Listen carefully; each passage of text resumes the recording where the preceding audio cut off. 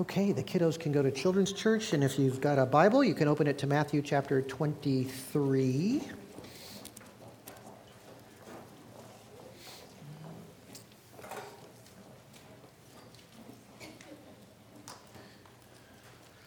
Let's pray. Father, we approach your word with humility. We ask you to speak to us great truths.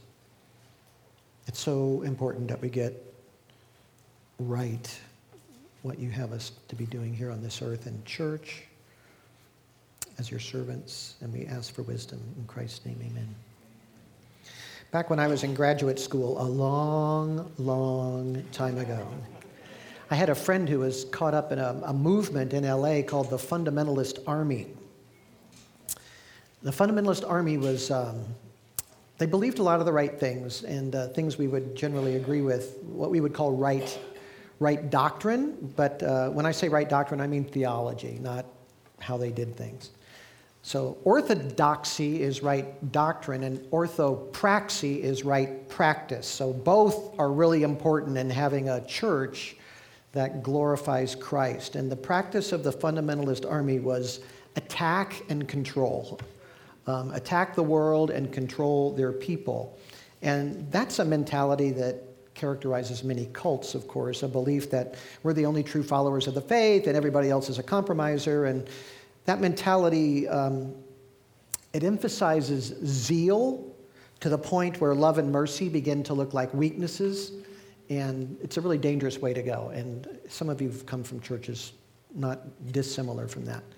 The more intense you are, the more the leadership likes you. And they move you up into a position of authority.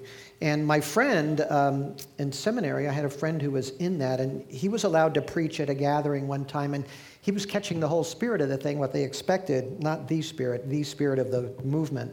And he got so intense, he had a stand kind of like this, only smaller, and picked it up and threw it across the room as part of his preaching, and they just thought that was great. Because the more violent you are, the more zeal you have, the better it is. You know, they thought that was a sign of true godliness. So the more you exercised authority in an authoritarian way, the more it was seen as spiritual. And the authority began to be exercised over people in areas of their lives that the church really has no business being a part of. And fortunately, my friend realized how toxic this was and came out of that and got away from that. And that whole movement fell apart by the mid-'80s. Because that kind of thing is pretty hard to sustain. But now a healthy church does have a real God-ordained, God-given authority. The church has a moral responsibility to exercise authority in matters of the soul, issues of doctrine, sound doctrine, and issues of sin in a congregation, moral conduct. We have authority to speak to that in people's lives.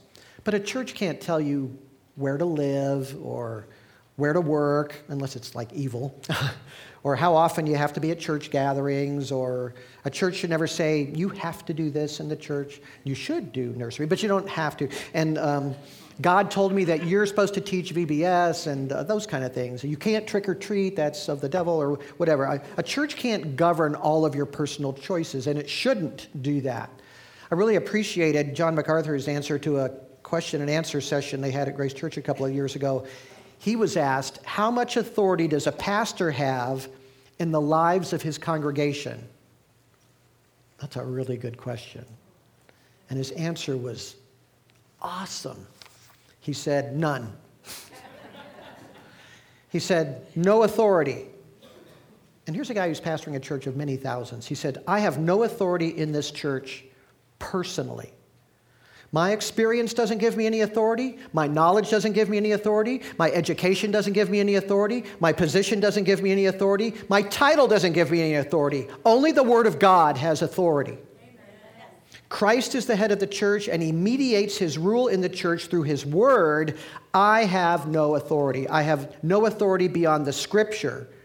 I can never exceed what was written. And he mentions 1 Corinthians 4:6 there. To do that, Paul says, is to become arrogant and to regard oneself as superior. I have nothing to say to you or put a demand on you if it doesn't come from the Word of God. That's the perfect answer. That's the perfect answer. So we're talking about rules and expectations and pressure not found in Scripture, just some person's idea or opinion, man-made ideas of what is spiritual. In fact, the Fundamentalist Army, if I remember correctly, they kicked people out if they were with their family on Christmas instead of coming to church, because obviously you're super worldly, and the Bible talks all about being at church for Christmas. No, it actually doesn't mention that. But so this is the world of Phariseeism, man-made religion being imposed on the Bible and obscuring essential truths by focusing on the wrong things. Last week we looked at Jesus beginning his discourse on the Pharisees, and he summed up their kind of religion in verse 4 and 5. Let me read that. They tie up heavy burdens and lay them on men's shoulders, but they themselves are unwilling to move them with so much as a finger. But they do all their deeds to be noticed by men, for they broaden their phylacteries and lengthen their tassels, the tassels of their garments. We talked about that last Sunday. What they do is burden people. That's what they do to others. What they care about is how they are perceived by other people. So titles, honors, respect, they were consumed by these things. And God's kingdom was just a tool really to advance their own vanity. And people often use religion, even the true religion, as a cloak for their own self-centered desires.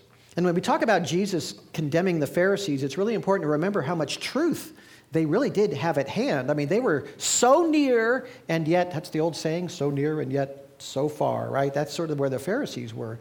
So don't lose sight of verse 3 of chapter 23. The Pharisees have seated themselves in the chair of Moses, Jesus says. Therefore, all that they tell you, do and observe, but do not do according to their deeds, for they say things and do not do them. So they base their doctrine on Moses, which means they got a lot of things right doctrinally. They were not pagans. They weren't pushing foreign religions. They were not idolaters, at least in the usual sense that we use that term. But realize this, as close as they were, Jesus says they were children of hell. In verse 15. Hypocrites, all through the chapter, he calls them that. Blind guides, he calls them in verse 24. A brood of vipers in verse 33. Lawless in verse 28. So if you were a Pharisee, how would you like Jesus to write a resume for you as a recommendation? Let's see. What does it say here? Brood of vipers, hypocrite, child of hell. Are you sure you're qualified for this pastoral position? He was not their biggest fan. Told them the truth. So it behooves us to pay really close attention to Jesus' analysis of the religion of the Pharisees, because what he sees and what he condemns is alive and well today in different places. And there are 8 woes that Jesus delivers regarding the Pharisees. We're going to look at 7 of them today. A woe, like I mentioned last week, is not how you stop your horse. That's an act in error.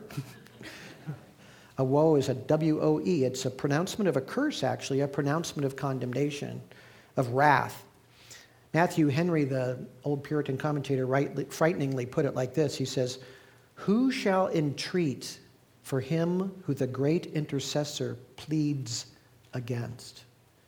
You know, Christ pleads for us before the throne of God. If he is against you, who's going to plead for you? That's the condition of the Pharisee. If the gentle and merciful Savior condemns you, what hope do you have? So the first woe gets to the heart of the problem right away in verse 13.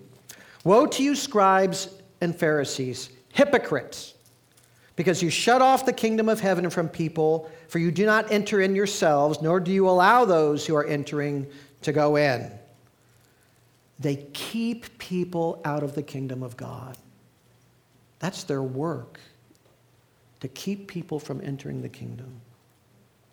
Whatever men do that is evil, can there be a greater evil than keeping people away from Jesus and out of his kingdom? They labor to keep people out of it. How many people do you suppose were drawn to Jesus but turned away from him because of the slanderous comments of the Pharisees about him? It could have been many, many thousands. Remember John chapter 9 when Jesus healed a blind man in the temple, and they used intimidation to try to keep people from acknowledging Jesus? I'm going to read part of that for you. This is John chapter 9, verse 15. It says, "The Pharisees were asking him again how he received his sight, this blind man. And he said to them, 'He applied clay to my eyes, and I washed, and I see.' Therefore, some of the Pharisees were saying, 'This man is not from God because he does not keep the Sabbath.'" He was healing on the Sabbath. "But others were saying, 'How can a man who is a sinner perform such signs?' And there was a division among them. So they said to the blind man again, 'What do you say about him since he opened your eyes?' And he said, 'He's a prophet.' The Jews then did not believe it of him that he had been blind and had received sight until they called the parents of the very one who had received his sight and questioned them, saying, 'Is this your son who you say was born blind? How does he now see?' His parents answered them and said, 'We know that this is our son and that he was born blind, but how he now sees we don't know, or who opened his eyes we don't know. Ask him. He's of age. He can speak for himself.' And it says, his parents said this because they were afraid of the Jews, for the Jews had already agreed that if anyone confessed him to be the Christ, he was to be put out of the synagogue. For this reason, his parents said, 'He is of age. Ask him.'" So you could be excommunicated, ostracized for confessing Christ. People were afraid of admitting they wanted to follow Jesus. "This man is not from God," some of them said. So in Matthew 12, then, Jesus, remember, he cast a demon out of a man. And in verse 25 of Matthew chapter 12, they said, when the Pharisees heard this, they said, "This man casts out demons by Beelzebul, the ruler of the demons." So they were telling people that Jesus was demonic, satanic. They were wicked, proud men who denied to others salvation that they themselves had no interest in. The second woe is found in verse 14. "Woe to you, scribes and Pharisees, hypocrites." If you haven't been with us lately, you know the word hypocrite is actually a Greek word, hypokrites, which means actor. It's the word they use for people on the stage. And that's what Jesus routinely called the Pharisees. They were performers, not real. "Woe to you, scribes and Pharisees, hypocrites, actors, because you devour widows' houses, and for a pretense you make long prayers. Therefore you will receive greater condemnation." We don't know exactly what this is referring to historically, but in some way they were not protecting widows, but actually draining their resources. Some believe it may have been a fee-for-service thing to help manage their estates, but they used that to take advantage of them, maybe charging for religious services. That would explain the long prayers. That could be another thing. "Oh, my dear, let us pray for you. That's only going to cost 50 shekels," or whatever that kind of a thing is. Religions do this. They raise money this way in all kinds of ways. Charge for prayers, expecting money for blessings, money for assistance, and goes on and on like that. And some of the things people have told me over the years of religions they came out of, it's pretty shocking, actually, how much money gets exchanged for blessings. And in Africa, they do that all the time. We've seen that when we were there. And of course, it's on TV. All you got to do is turn on certain channels, right? Super rich televangelists living in splendor and making these tear-soaked appeals for cash. And if you ever bear to watch them, they often aim at little old ladies because, who do they call in these scam telephone things? Elderly people, right? So they do the same thing on TV. They aim at them. "Now, you little grandmas out there, we need to hear from you. Send whatever you can and we will pray for you in our prayer tower. Right next to the dumpster where we put all your prayer cards. We're praying for that." That's what they do. And they get the little ladies to send in their Social Security checks or whatever like that. Long prayers, very public religious displays, outward piety, all the while just advancing their own greedy desires and taking people's money. So James tells us in his little book that pure and undefiled religion is to visit orphans and widows in their distress and to keep oneself unstained by the world. So the Pharisees neglected the central aspect of genuine piety as the Bible defines it, and by their methods were actually working against the well-being of widows, people that had lost their husbands, women who needed help, all in the name of religion. they did that. And Jesus had observed that, and he calls them out on it. The third woe has to do with making converts. Verse 15. Woe to you, scribes and Pharisees, actors, because you travel around on the sea and land to make one proselyte, and when he becomes one, you make him twice as much a son of hell as yourselves. That's not a very strong commendation for them. And we also don't know a whole lot about Jews actively seeking to make Gentile converts to Judaism in the first century, but it definitely happened. You could go anywhere in the Roman Empire, and there was probably a synagogue, and that synagogue probably had many people in it who were Gentiles, who were attracted by the God of Israel, who was the only moral God available, and wanted to worship him, but not become full Jews. And they were called God-fearers. If you became a Jew, you had to get circumcised, and that was not real appealing to most people. So that and other ritual requirements and dietary requirements probably kept them back. But they loved the true God, the moral God, the God who was infinite, that created all things, that was good and not evil. And they were drawn to that.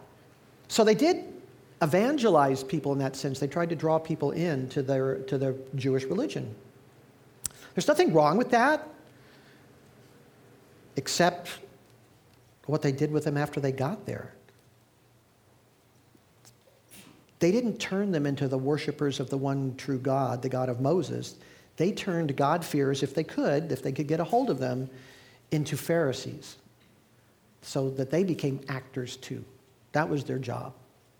Of course, they don't understand that's what they're doing. I mean, they justify their own wickedness, but that's what they're doing. We want you to be like us, not follow what the Bible says. How tragic. Really, to get so close to the true God and then have people yanked off the path by Phariseeism with all of its pride and all of its vanity. And Jesus says, you make him twice as much a son of hell as yourselves. Son of, in Scripture, means characterized by. If you're a son of hell, you're characterized by hellishness. And they took these converts, and converts are usually more intense in their devotion than people that were born into something. And they took them and made them hellish people. Why? Because they were converted to the right book from the true God, but then bought into a system of religion that denied or ignored the central tenets of that book. So they were being drawn to the true God and the real book, and these guys took them and twisted them so they would not understand it properly and get into the kingdom. So they were made converts to Phariseeism, not to the living God. And I'm sure they boasted of their converts in true Pharisaical fashion, right? Have you ever seen a Christian more delighted in the number of souls won to Christ for the glory of his ministry than for the glory of the Lord? It's that spirit. God spare us from thinking like that. Fourth woe, verse 16. And here Jesus employs a really powerful image to describe the Pharisees. This is the blind guide, which would be funny if it wasn't so outrageously horrible. You can just picture a blind man leading his friend who is blind toward a big open pit. I mean, what a tragic scene that is. Have you ever been in a situation where you found out you were following someone who had no idea where they were going? Ever been in one of those? No idea of the pitfalls ahead, the snares ahead? So if you follow somebody in faith, you'd better be sure they know where the pitfalls are and where they're going. How can they keep you out when they've fallen in themselves and don't even know that they've done it, right? So the issue in the fourth woe, the specific issue is oath-taking, swearing, making promises. A subject we covered a lot in Matthew chapter 5, but that was a long time ago. So the Pharisees made a really silly, superstitious game out of oath-taking, and it's total nonsense. Verse 16, Jesus has watched this his whole life. Woe to you, blind guides, who say, whoever swears by the temple, that is nothing, but whoever swears by the gold of the temple is obligated. You fools and blind men. Which is more important, the gold or the temple which sanctified the gold? And whoever swears by the altar, that is nothing, but whoever swears by the offering on it, he is obligated. You blind men. Which is more important, the offering or the altar that sanctifies the offering? Therefore, whoever swears by the altar swears both by the altar and everything on it. He's just saying, all these distinctions you're making are silly. Then verse 21, Whoever swears by the temple swears both by the temple and him who dwells within it.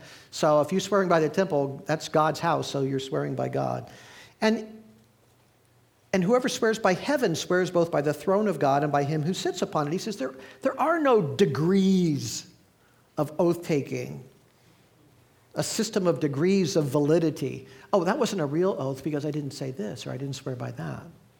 You could swear by some things and it was binding, and other things and it was not binding to them. And the example Jesus brings up they're just so kooky. If you swear an oath by the sanctuary of the temple, the Pharisee would say, you don't have to keep it. But swear by the gold in the sanctuary, then you've got to keep it. Swear by the altar, it's not valid. Swear by the offering on the altar, that's valid. It's just madness. It's crazy. All oaths are binding in Scripture. All are done in the presence of God, and God is a witness to every oath you make, every promise you make. So there's another area where their hair splitting actually becomes evil because it's turning people away from obeying the law of God. By giving it up this silly way, they're making people say actual oaths which they're accountable for and telling them they're not accountable for it. That's sin. They're actually teaching people to sin. God wants to see complete integrity. Just tell the truth. Jesus said it in Matthew chapter 5, verse 37. Let your statement be yes, yes, or no, no, right? Anything else is of evil, he says. People should know that you're so truthful that if you say yes, you mean yes. And if you say no, you mean no. And that's it. If you have to finagle and swear and, cross my heart, hope to die, stick a needle in my eye. Oh, I had my fingers crossed. If you have to do stuff like that, you're a disaster. Your statements should be yes or no with integrity.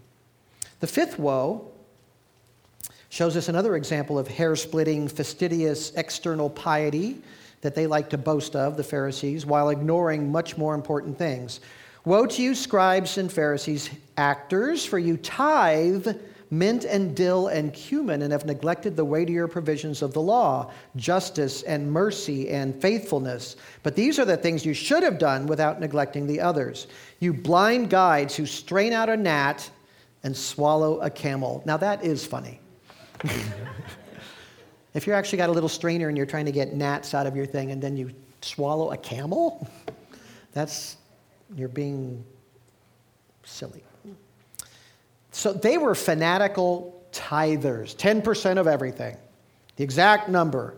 Now, the law of God in the Old Testament did require tithing. Deuteronomy 14:22 says, you shall surely tithe all the produce from what you sow, which comes out of the field every year. You shall eat in the presence of the Lord your God at the place where he chooses to establish his name, the tithe of your grain, your new wine, your oil, and the firstborn of your herd and of your flock, so that you may learn to fear the Lord your God always. So tithing was definitely commanded in the Old Testament, but the law only required tithing. It specifically mentions the things to tithe, and those are major crops or major produce from your land, right? Grains, oil, fruit, and flocks.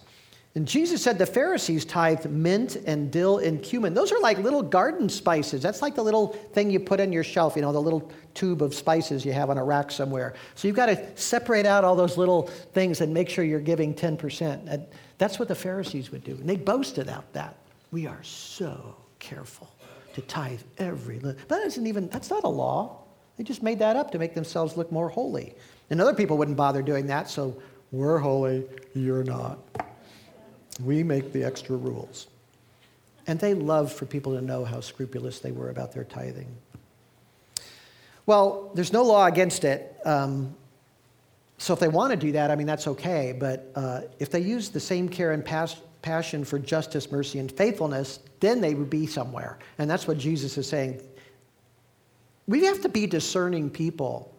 It's on us. This is really important. You need to notice teachers or ministries who have extreme zeal about really small things and neglect bigger things. That's the more important things. That's what he's dealing with here. If a big emphasis on tithing or attendance at meetings or street evangelism or various signs of commitment to the group that you have to show, but there's less emphasis on the central aspects of personal holiness, like love and mercy and forgiveness and humility, then stay away from those people.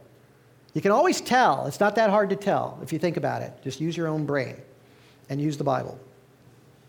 If you do all that external stuff but don't forgive or love someone, or if I cling to bitterness in my heart, or if I'm prideful or harsh or dishonest in my dealings or hurtful in the way I whisper about people, you name it, any of that stuff, if I'm not doing that right, I'm not being taught right.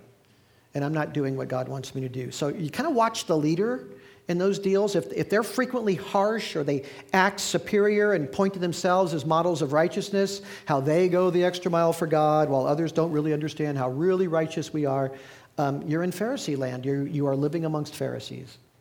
Run away. Run away.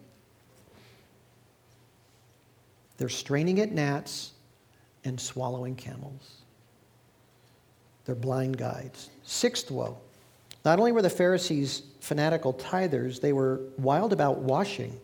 Just wild about washing. Purification, uncleanliness. They washed this, they washed that. They developed hundreds of rules to keep clean. Anything wrong with being clean? No, I like people being clean. I really do. But some things need cleaning more than other things. What does God want to see clean? Verse 25.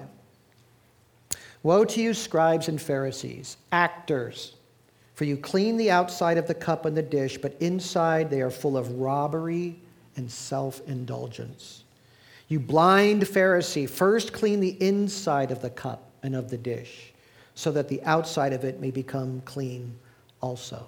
Is he talking about tableware? No. He's talking about our hearts, right? We've got this external thing we show people, and we've got the internal reality. And he says, you are really good at cleaning this, and you never clean this. You're full of robbery, and it's self-indulgence.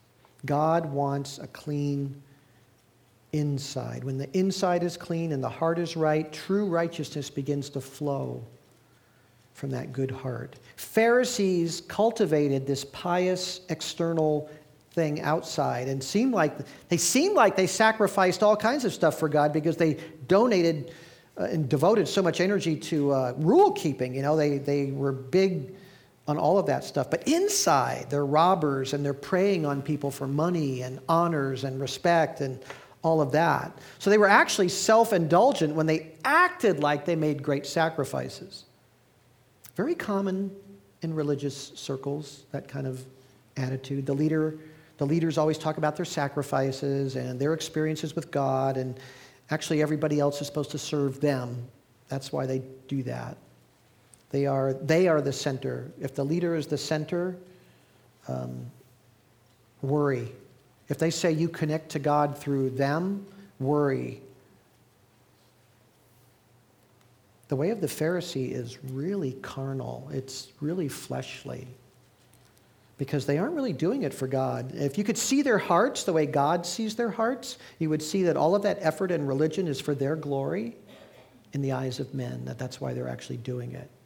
And yes, there are people like that. It's all about their prestige or their exaltation or money. In America, it seems like it's focused mainly on money. And Jesus calls them actors. That's literally the word hypocrite. Phonies. They're playing this religious thing, and it's really all about them. Seventh woe. This is quite similar to the sixth. The imagery changes, and it's even more powerful. So we're moving from washing dishes to tombs. You know what whitewashing is? You take this stuff and you plaster it over, and it makes everything look gleaming white and beautiful. I think Tom Sawyer got in trouble doing that. But so we're moving to the whitewashed tombs. Woe to you, scribes and Pharisees, actors, for you are like whitewashed tombs, which on the outside appear beautiful, but inside they are full of dead men's bones and uncleanness. So you too outwardly appear righteous to men, but inwardly you are full of hypocrisy and lawlessness. Very nice tomb there. Very pretty. Whitewash. Looks great. Well, what's inside? Dead men's bones. Outwardly pristine, inwardly full of death and decay. So spiritually, in the Pharisee's heart is hypocrisy and lawlessness, acting and law-breaking. Outside, law-abiding, pious, godly. Inside, no interest at all in what God actually wants. None at all. It's not how they think. It's a kind of practical atheism. It's super religious, but entirely focused on oneself and the world. And that's what Psalm 14 means when it says, the fool says in his heart there is no God. That's not an irreligious person like an atheist. That's a person who says there is a God, but in their heart, they don't care anything about him. They don't think about him. It's a show.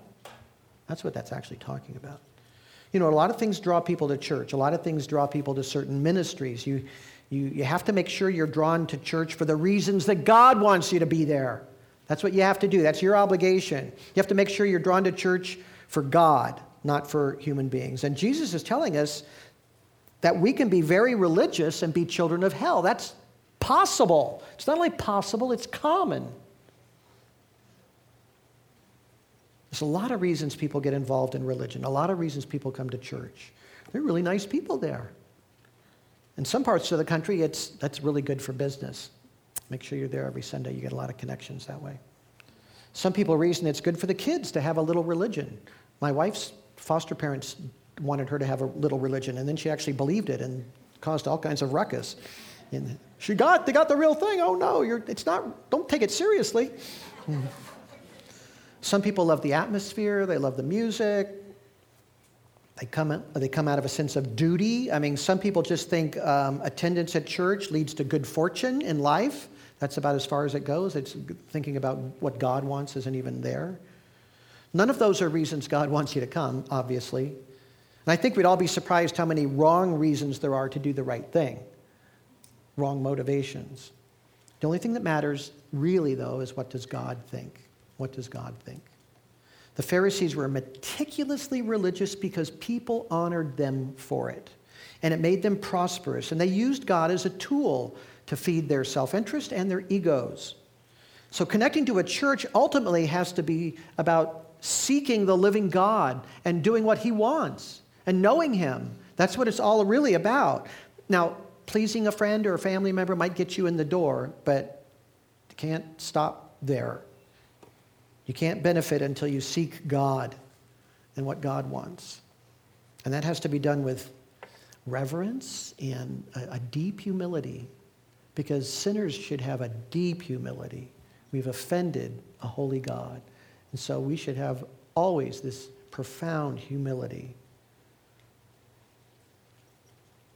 We cannot forget that these respected religious men, leaders in the community, Jesus Christ himself personally saw as children of hell. That's how he viewed them.